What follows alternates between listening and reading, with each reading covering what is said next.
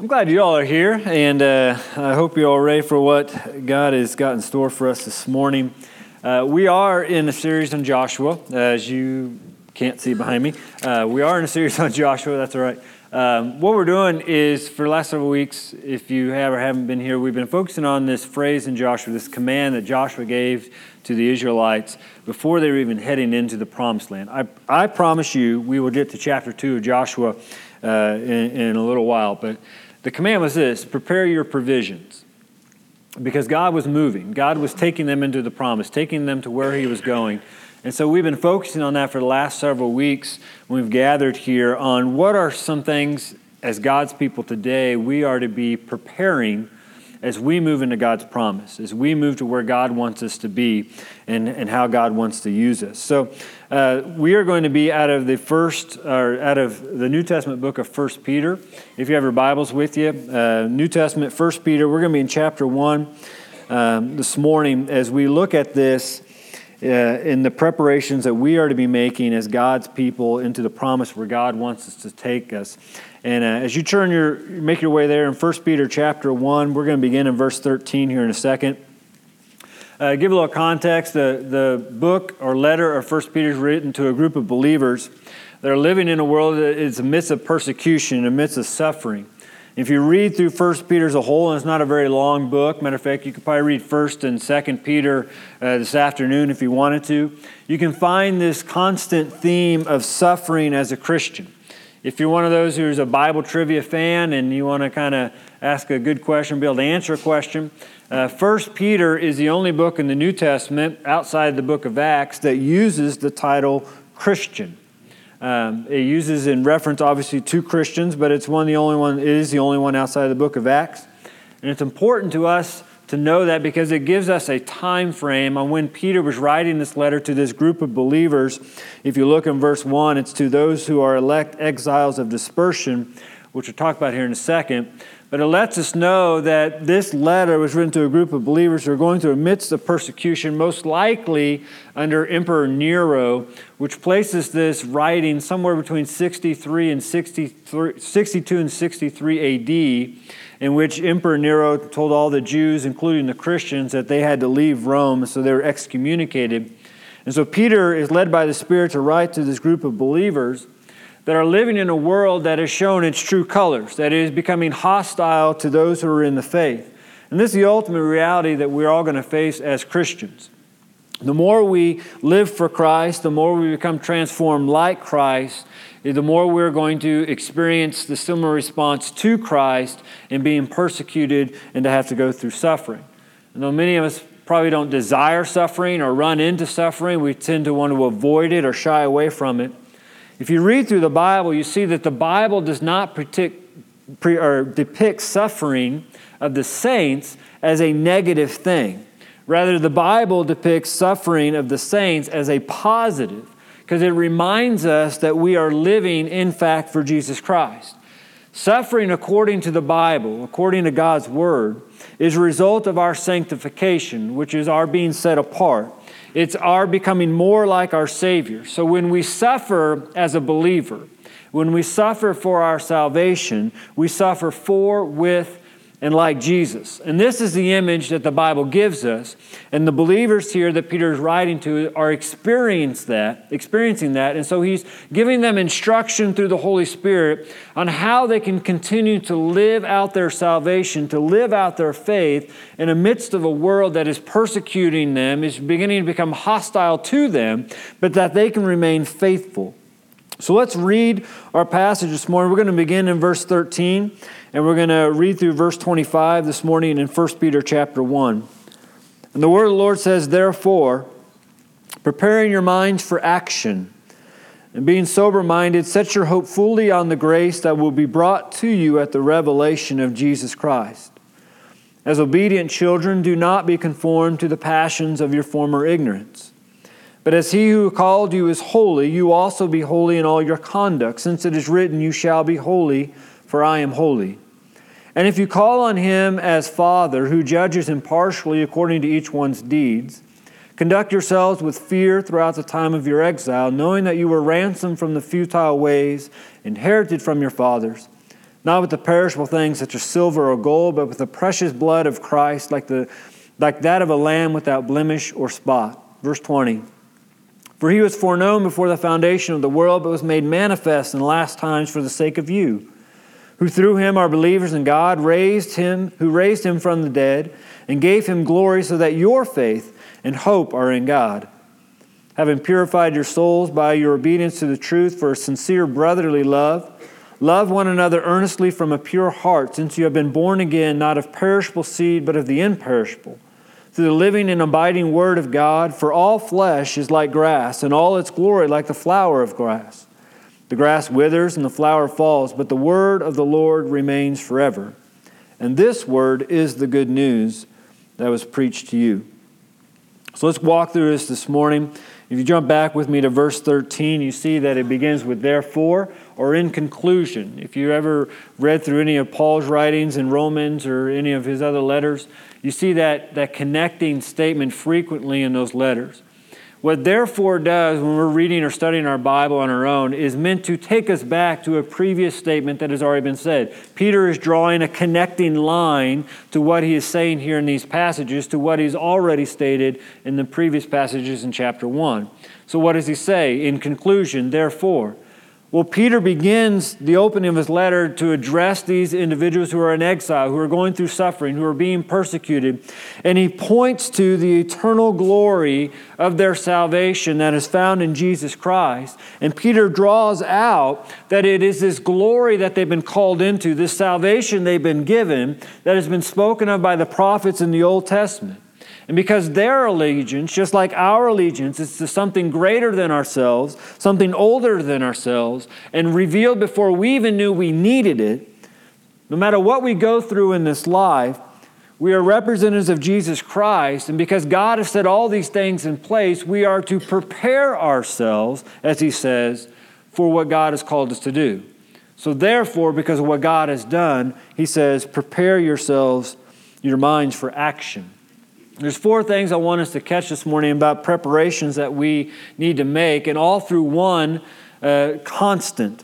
One thing we're to continue to look at, and that is the Word of God. First thing we see in verse 13 is we are to prepare for commitment. And being part of God's promise and being part of where God wants to take us as a family, take us as individuals, take us as His children, take us as a church, it begins with us preparing for commitment. Verse 13 says, prepare your minds for action. Be sober-minded. Set your hope fully on the grace that will be brought to you at the revelation of Jesus Christ. And a misconception about Christianity is that Christianity is a blind faith. We believe that we live by faith, not by sight, but that does not mean we live without knowledge, we live without understanding, or we live without knowing. To be blind means that we are unable to perceive things as the way they are. But as a believer, we're not blind, but we have been given true sight now to see the world as it truly is. So now we have the Word of God, our constant, that we are to prepare for in our commitment to see the world and to see people through the lens of God, which is the Word of God. So despite the world's view of Christianity, we're not ignorant. We don't fly by the seat of our pants. But rather to be a Christian is to see the things in life through the lens of God's Word. So to do this, it begins with commitment. We have to be committed to the Word of God, Genesis to Revelation. And the thing about commitment is our commitment can be challenged by persecution, by suffering, by failure, by stumbling in our faith. And we can see how this plays out in other parts of our life. Like when I was in high school, there was a group of guys I always hung around with. And so we would always be together, always doing things together. When summer came around, we'd either find a river or we'd find a swimming pool that we could go to. And we'd jump off the high dive or jump off a bridge into a swimming pool, into the river. And it always led to a point of playing chicken, which I'm sure most of you all have played chicken at some point in time in a swimming pool. I don't know why we ever played, because I have a friend named Ryan that would win every single time, because he would end the game basically when he got bored with it by jumping off the bridge or jumping off the high dive into a full-fledged belly flop into the water, and it gave that nice sound that everyone was like, oh, and everyone quit. We were done. Now, I never made it to that far. I was never that good because there was always, the diving round. I could do the dives, but then it got to the flips. And at that stage of my life, I was not aerodynamic. I did not have enough core muscles. I was more like a semi than a hummingbird through the air. And so I would always be out at the flipping round. Because what I would do, I would remember my past experience with a flip off of a diving board. And I would remember that every time I would do it, I would either not compensate enough, so you do a back flap on the water, which hurts, or I would overcompensate because I'd want to make sure I did enough of it, and I would go too far and end up doing a belly flop. To which case, I would lose the game, and I would, willingly be out of it because I would be red all over. So I never made it to the final round. And it was because of my lack of commitment. It was my past experiences with doing a flip, my ideas that, okay, I failed at this before, and I don't know if I can do it again or if I can do it right. And I remember that it was painful the last time I did this. Well, in Christianity, we can do the exact same thing. And that we have an experience in our Christian walk, in our salvation, that has become painful. We've been persecuted for it. We've suffered for standing up for Jesus Christ, for making a decision that the group of people around us did not agree with or think we should make. And so we have this idea of fear inside of us. If I do that again, situations or experiences will happen that I don't necessarily want. And so what we do, it's just natural, we tend to shy away from those things. We don't get committed into those things. We don't give our entire effort into those things. This is what the believers have experienced, and what they're in danger of doing as Peter's writing them. They have experienced suffering. They have experienced persecution. They've experienced their faith being tested. And they're at this point where they can either become committed to walking with Jesus, or they can stand back and be shy about it. They can be timid about it. And Peter writes to them and says, don't do that. Instead, prepare your minds for action. Prepare to be committed. And that's an interesting phrase there in verse 13. You may have a notation after it. The literal translation from the Greek means to gird up your loins for action. What it means and what is being commanded here is no matter what they have experienced, no matter what we have experienced as a believer, we are to continuously roll up our sleeves and to put our mind in gear. It's a metaphor that Peter uses that would have been known about in his day, where men at that time would wear robes. Okay, we don't wear robes today, but we can understand this. There's times where you want to get to work and you've got to do something, and so you take off your jacket. You ever been around someone? Oh, they're taking their jacket off. They're getting serious now, right? And so we understand this idea. This is what Peter is drawing from, this image that these believers understand. That as a man, you would wear a robe, but the robe would hinder you from doing the work that you were called to do. And so what would you do? You would roll up your sleeves, you would take your robe and you would hike it up and you'd refasten your belt so the robe would not trip you up or slow you down from doing the work that you were called to. This is what we're called to as believers. It is this image that we are to prepare our minds no matter what we've experienced in living for Christ, and that we remove any hindrances from our life and from our minds so we can get the job done. This is part of preparing for the promise of God. Is we have to look at our life, and is there anything hindering me from doing what God is calling me to do? The writer of Hebrews writes in Hebrews chapter 12, verse 1, that we should lay aside every weight, every sin which clings so closely, and let us run with endurance the race that is set before us. What the Bible teaches us in this moment is no matter what we've experienced, we must endure in our life for living for Christ.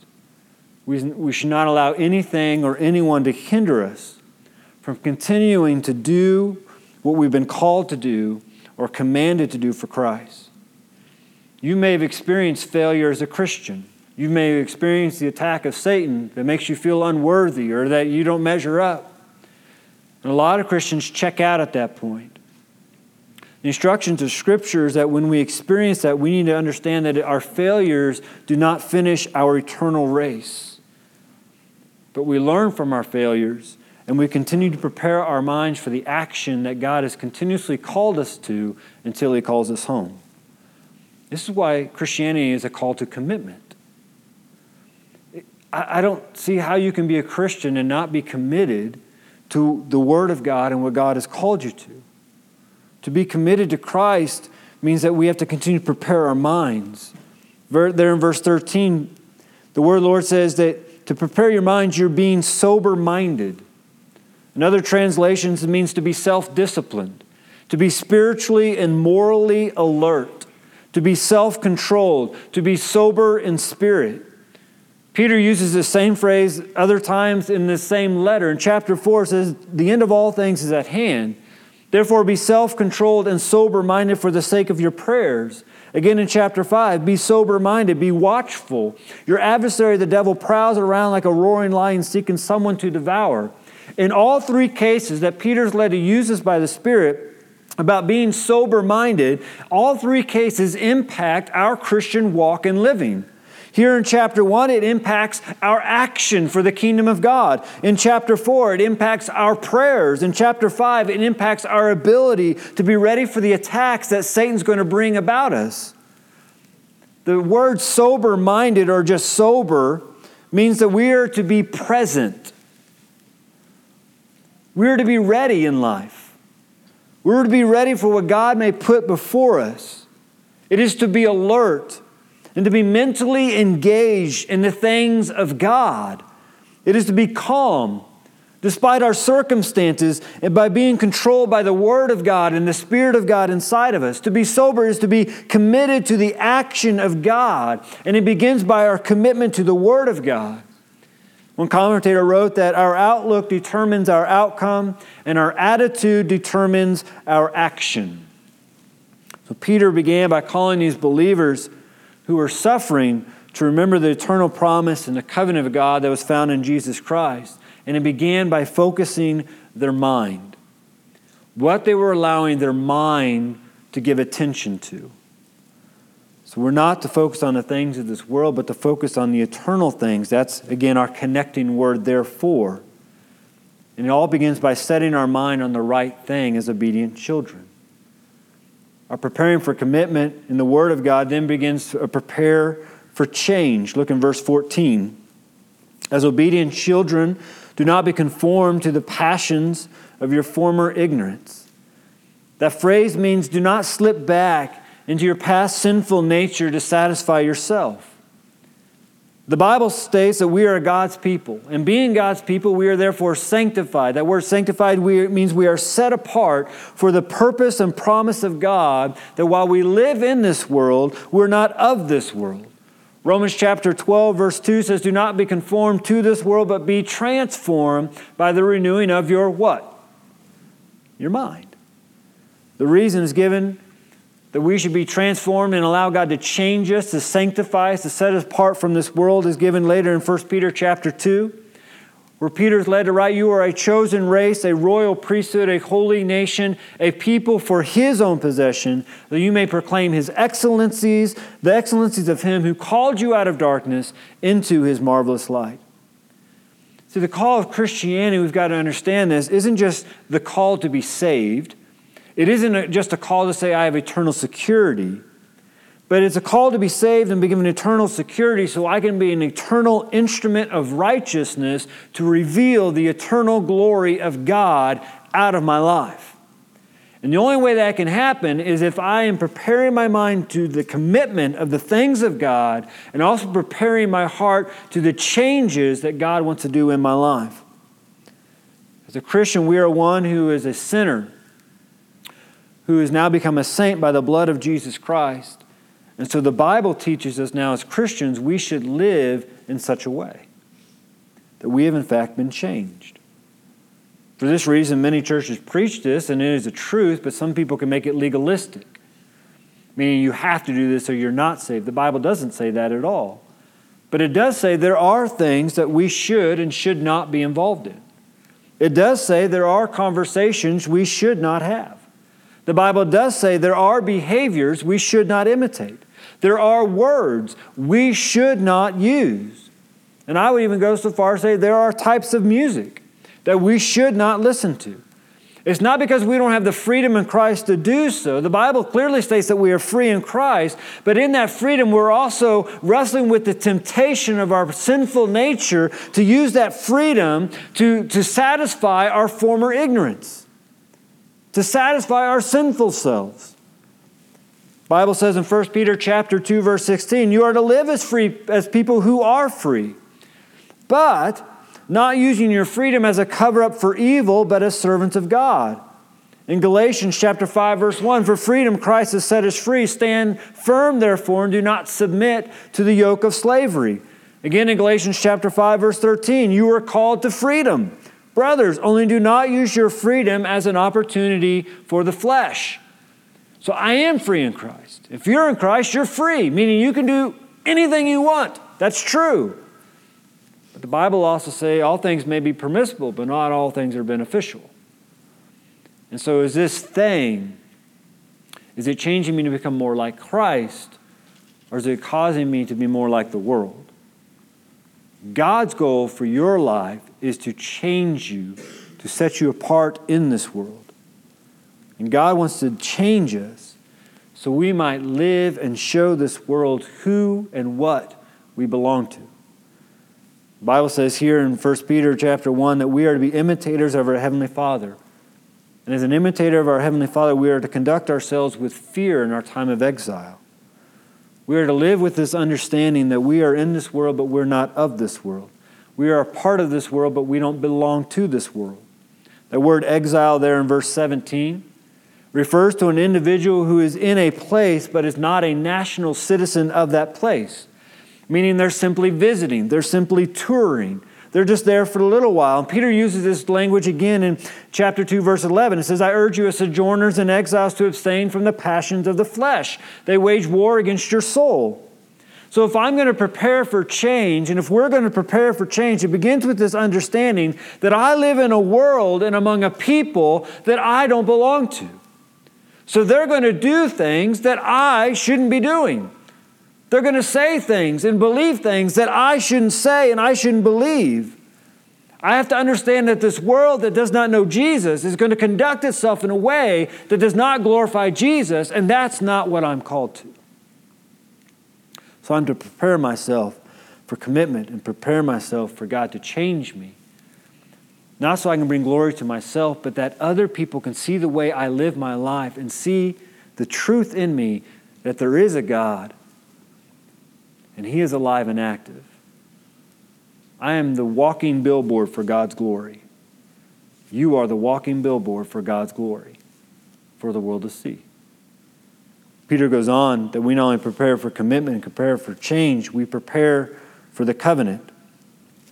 Look in verse 18 and through 21.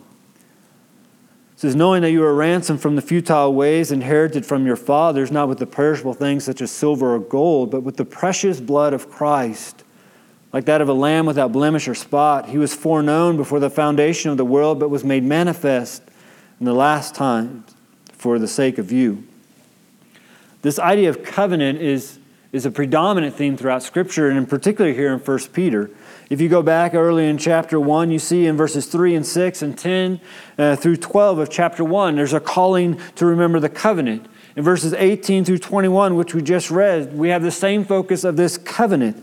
In chapter 2, verses 4 through 6, verses 9 through 10, verses 21 through 24, you have Peter reminding the people of God who are going through persecution and suffering to remember the covenant. In chapter 3, verses 8 through 22, you have the same reminder of the covenant, the promise of God. In chapter 4 and 5 of 1 Peter, the instructions are now, how do we live according to the covenant of God?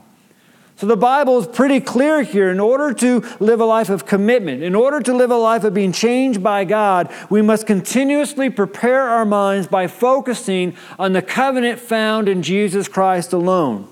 The theme of 1 Peter is the covenantal living and suffering of God's people in this world. What does covenant mean? It means promise. I'm to prepare myself for the promises of God, knowing that the promises of God will never change and God will never go back on His word. The language in verses 18 through 21 can take us back into our series of Joshua. As the Israelites were called out of Egypt, called out of slavery, they were ransomed, not with silver or gold, but they were bought and freed through the power and the authority of God, which was emphasized in the last night of Passover, in which the blood of the Lamb was wiped over the doorpost. Here Peter's drawing from that image and to place it on our head, but on a much grander scale. Our price of sin has been paid in full once and for all. The sin we inherited from our fathers, from our ancestors, that sinful nature, has been paid in full, not through an animal lamb, but through the Lamb of God, who is Christ Jesus our Lord, who the Bible says was foreknown before the foundation of the world. So if you're here this morning and you're wrestling with, why would I want to change? Why would I want to be different? Why would I want to act different in this world as a Christian? Why does that even matter? Well, look in verse 17. Because we understand God is going to judge impartially according to each one's deeds. Yet with this understanding, when I place my faith in Jesus Christ and Him alone as the Lamb that was pure and unblemished before a holy God, and now I am free of those things, I understand that by my faith and trust in Jesus Christ's complete work, His death and His resurrection, all of my sins have been completely removed from my record before a holy God on the day of judgment. And by my faith and trust in Jesus Christ and His complete work, I'm reminded that now I am to live according to that promise, so other people can come into the same promise that I have been given. That's the change. Prepare your minds for action, because what we all wrestle with is we want to live for ourselves, but now as a Christian, I don't live for myself, I live for my Savior. I lift Him up. I want people to see Him in me. So I have to cling to the covenant of the promise of God. We no longer look to this world as what's going to give us joy or satisfaction. We no longer look and rely upon the world to bring us hope. Verse 21, our faith and hope are in God. Because it is He who knew who we truly were in our sinful state, and it is He who took the only action possible to release us from that bondage. The call here is to remember the past. To remember where we've come from. But the call here is not to dwell in the past, which I think we're so tempted to do it sometimes. We never did it like that before. Well, I'm not sure. I've never tried that.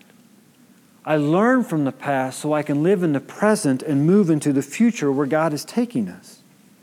And the beauty of this calling, because this is hard, this calling to commitment, this calling to change, this calling to promise and living out the promise is hard, but the beauty of it is we don't have to do it alone. The Bible says that God is for us, not against us. The Bible says that Jesus Christ is interceding for us in the throne room of God, before God, for us. The Bible says that God's Spirit now dwells inside of us. And the Bible says because we are such a great cloud of witnesses, Hebrews 12 verse 1, we are surrounded by, which isn't just speaking of those in the faith in Hebrews 11, but it's speaking about your brothers and sisters in Christ who are surrounding you right now in the church. So in order for me to prepare my mind for action, to prepare for commitment, to prepare for change, to prepare for the promises of God, I have to prepare for community. Look in verse 22 and 23 of 1 Peter. Having purified your souls by your obedience to the truth for a sincere brotherly love, love one another earnestly from a pure heart, since you have been born again, not of perishable seed, but imperishable, through the living and abiding Word of God. By my faith in Christ, I have been purified and called to the obedience of truth for this purpose, for a sincere brotherly love. It's a preparing for community.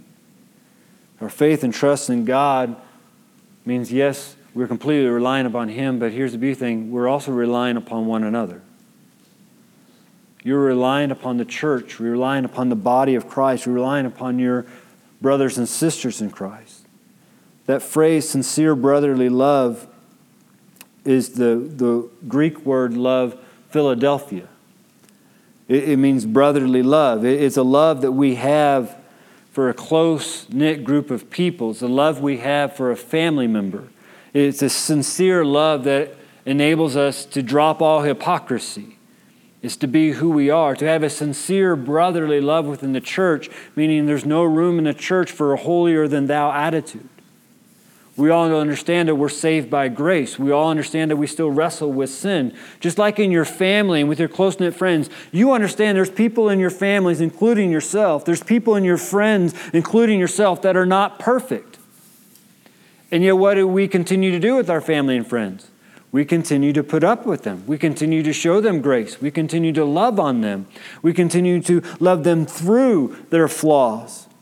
That's what the sincere brotherly love means. It's the ability to look past the flaws an individual may have and to accept them as for who they are in that moment, but also to who they're becoming. It is a sincere brotherly love which leads to the earnest, deep love. Different word for love there in verse 22. Verse 22, the sincere brotherly love, that's Philadelphia. But love one another earnestly, that's agape love.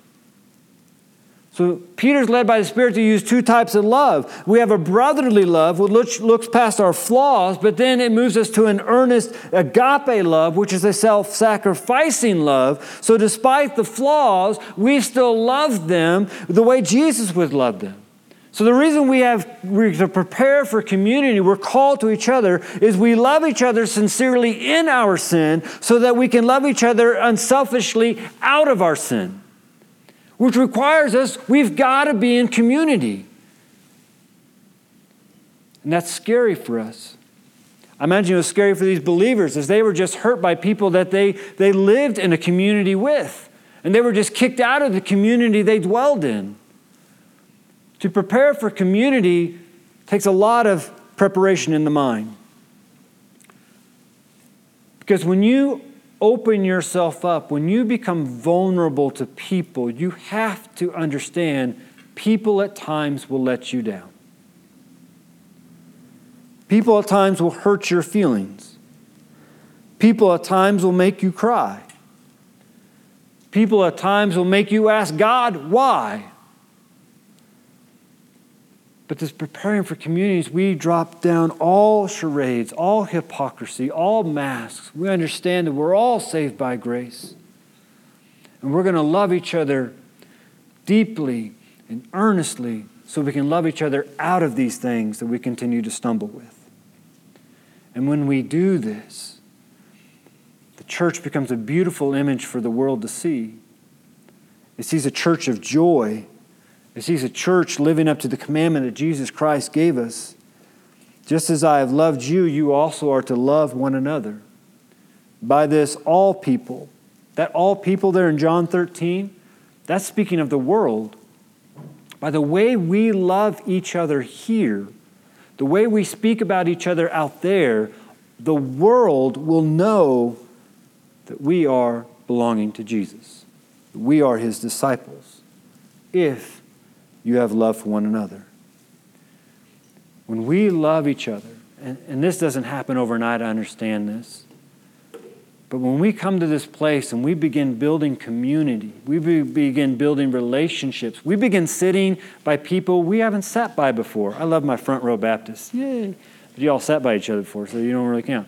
When we start engaging with people we maybe haven't talked with before. Maybe we said hi and things like that, but when we start going out of our way to invest in other people's lives, here's what happens in the church.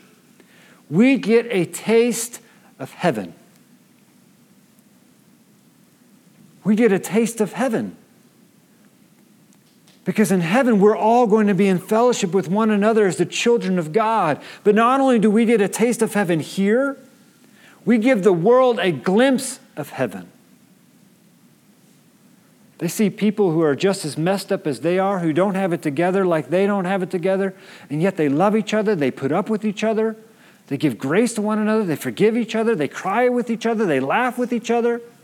They actually like each other. That's our testimony. And so when we talk about things coming up at church, Wednesday night lives or stuff that we're doing, this is the reason. We want people to get a glimpse of heaven by the way that we're loving each other in these activities. I want to put one on your calendar. Just because you put it there doesn't mean you have to come, but you can at least do it and make me happy at this moment.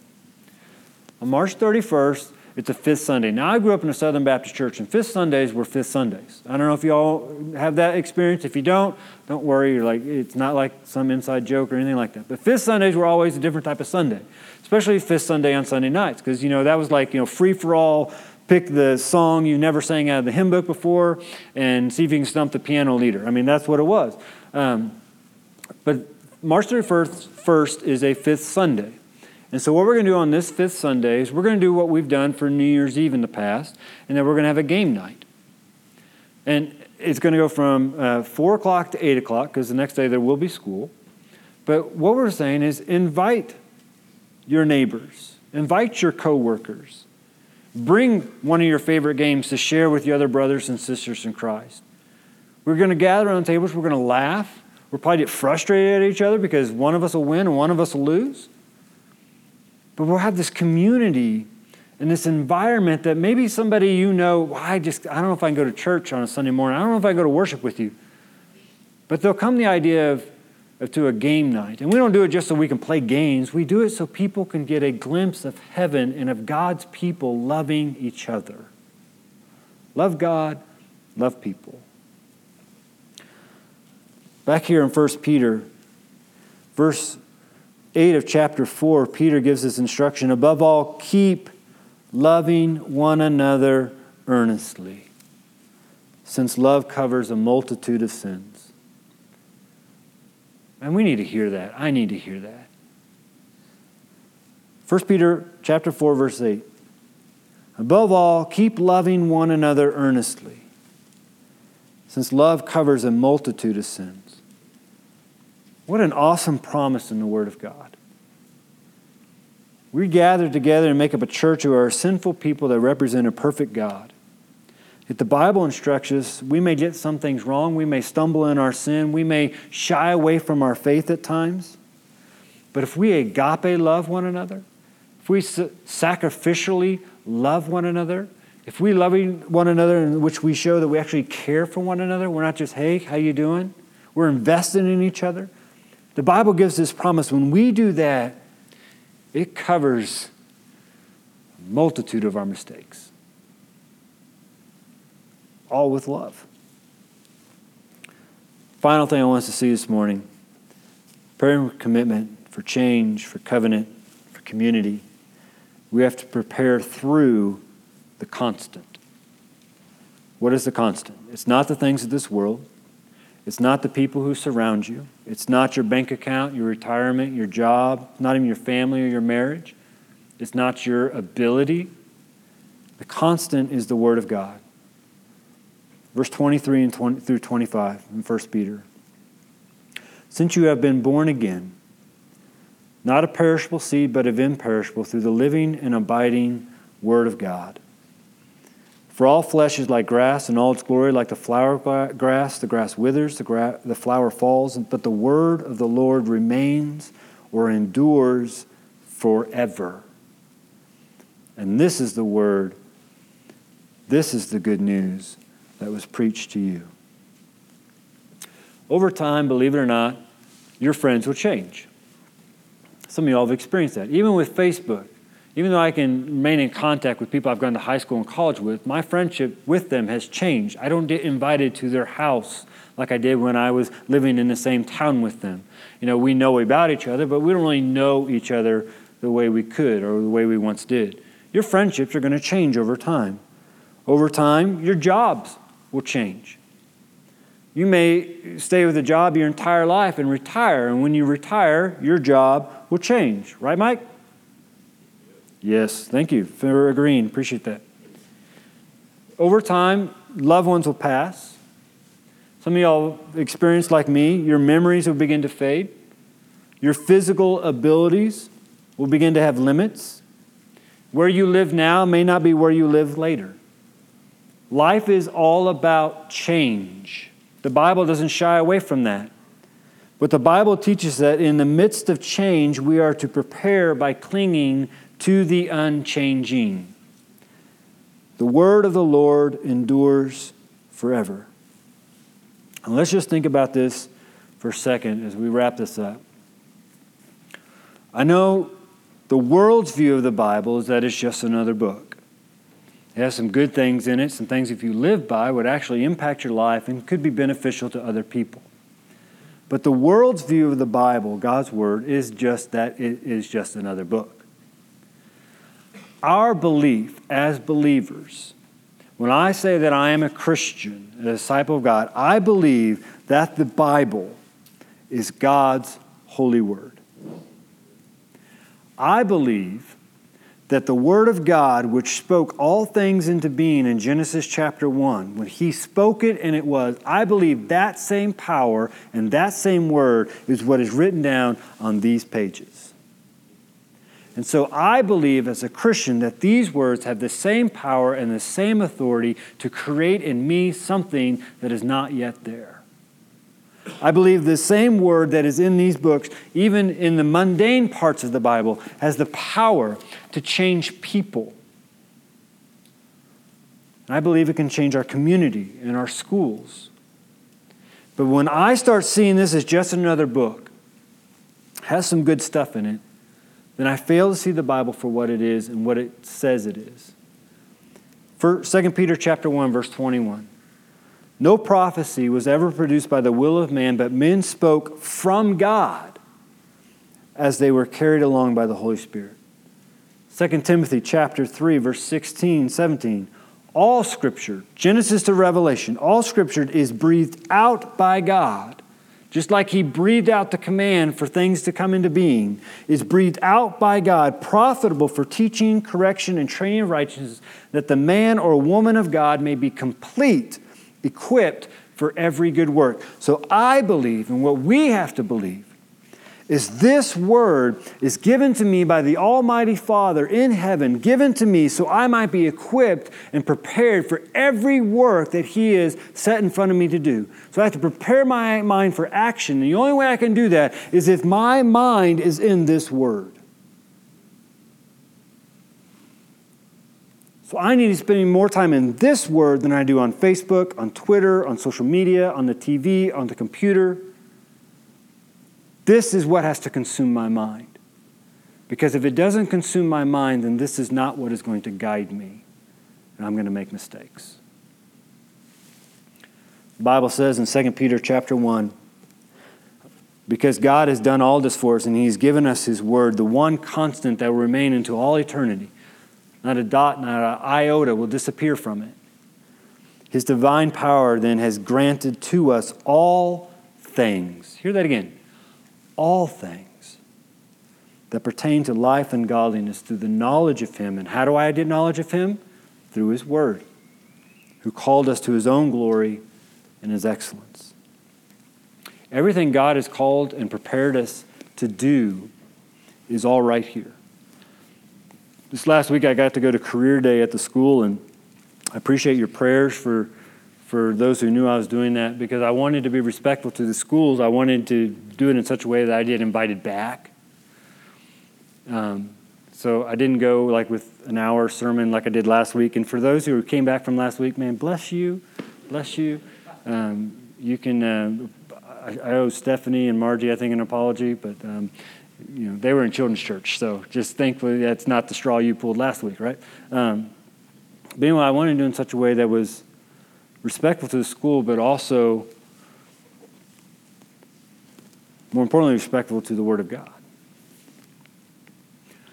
Because I didn't have anything to tell those kids other than the Word of God that would be of importance in their life. And even though I was supposed to talk about my career and what it means to be a pastor, and I got some wonderful questions, which you can ask me about later if you'd like. But the one thing I wanted to make sure that they understood, and I said in every class that I had, is that I have the best job in the world, because my job has the ability to impact all jobs.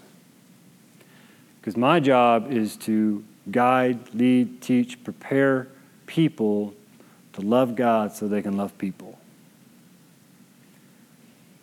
And that means loving people whom we may disagree with and may be disrespectful to us or may make us angry. And I got to talk. I had my Bible in the class and things like that because I knew that was the only authority I had. I say that because sometimes I think we can I was tempted not to take my Bible in. That's my confession. I don't know if that's right or not. But I think we can do that as believers too. I think we can go to work on Monday. We can go to school on Monday. We can go to our athletic events. We can go on a date. We can be with our family and our marriage. And we don't have this with us. And this is the only thing that is going to equip you to be prepared for everything that God wants you to do. And so think about the things that you spent your time on yesterday. How much of that time was actually spent in the authoritative, powerful Word of God? My confession to you, and I know he's the preacher, he's probably in it all the time. I started my day off right, but the rest of the day I was enjoying Springfield traffic. We've got to be in this. We've got to be in it. Because the reality is when you live for Christ and you proclaim Christ, you are going to suffer with Christ. And if you try to do it on your own, you will fail. And that's what Peter's trying to tell these believers. You are in danger of becoming numb and stale. So you've got to be ready. And the only way you can be ready is through this. So I believe we all need a reminder of the gospel at times. And the sad thing about this time of the service is, hey, Jackson, why don't you come on up here, buddy? Here's what happens in a lot of times, and I'll admit, I've been there too.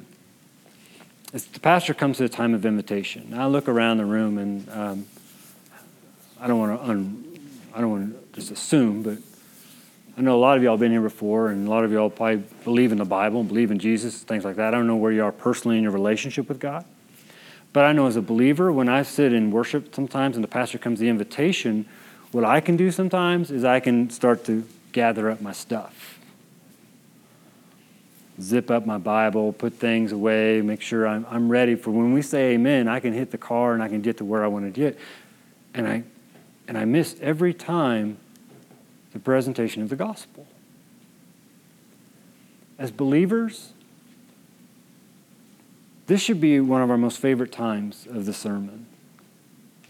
As we get reminded of the gospel every single time we come to a time of invitation. And as believers, if you're a believer, here's what I want to challenge you to do. You should be praying in this time. You should be praying for the people who may be here right now who have yet to accept the gospel. That they are still in the darkness. They are not in the marvelous light of God. And so this may be something you've heard millions of times before, but if we become numb to the gospel, how are we going to live the gospel?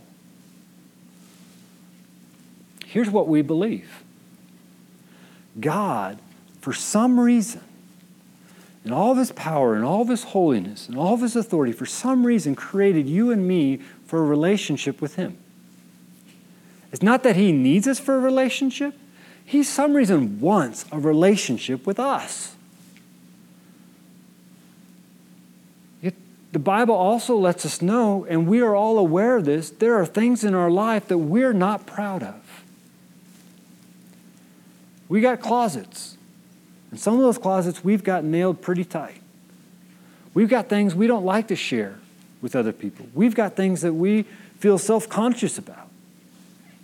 We got things we hope mom and dad don't find out about. The Bible says that's sin in our life. That's the understanding. I've got something in my life that should not be in a relationship with a holy God. And so here's the thing we all try to do. And the gospel, this is part of the gospel. This is what the gospel says. We all do this.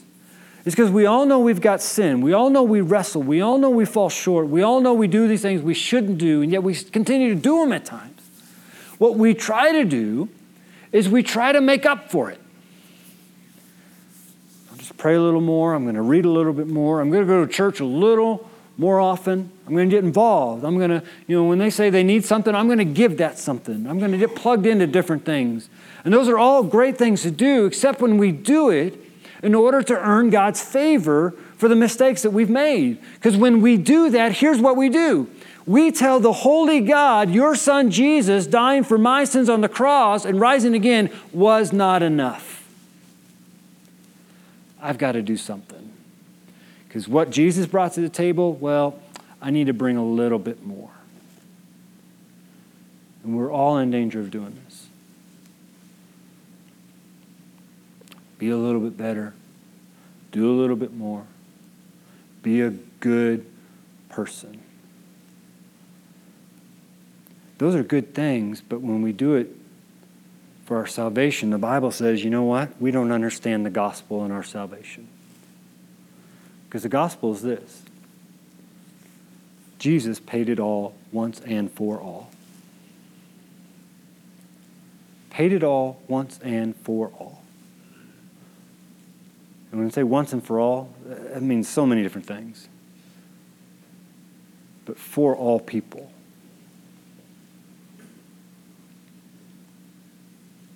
Paid it all once and for all. He paid it all for me. And God knows everything about me. Yet God loves me in a way I'll never fully understand. He wants me. God wants you. Just think on that for a moment today. And when I place my faith not in what I can bring, but what Jesus Christ has already done, the Bible says I am completely forgiven. It uses the word redeemed. It means it's taken away. And the beautiful thing about this is the beautiful thing about the gospel, is God doesn't ask for our resume. He didn't ask for a background check. He didn't ask you, well, are you going to do better from here on out? He gives this as a free gift for everyone and anyone who would just believe in it. The Bible says when I may not fully understand it, but when I believe, okay, God loves me that much. I believe Jesus died on the cross and rose again.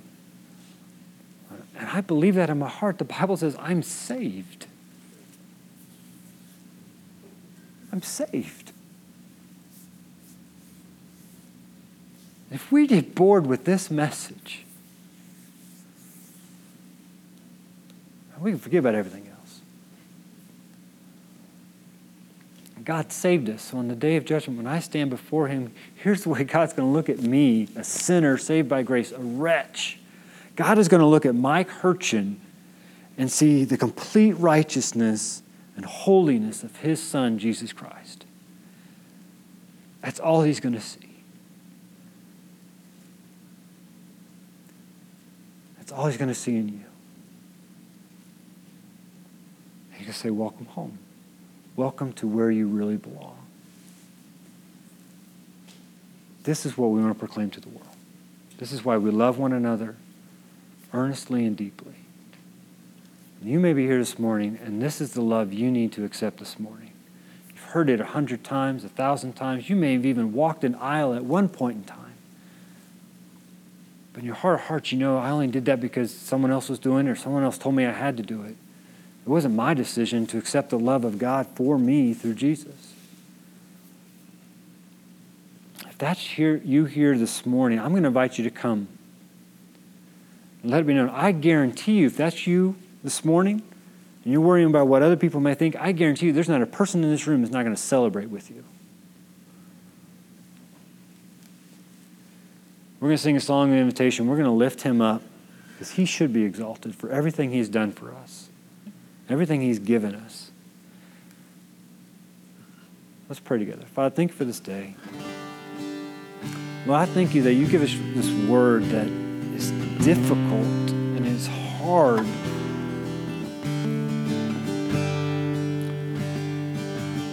You promised, Lord, your presence is always with us, never leaving and forsaking us. To the end of the age, you are our shepherd,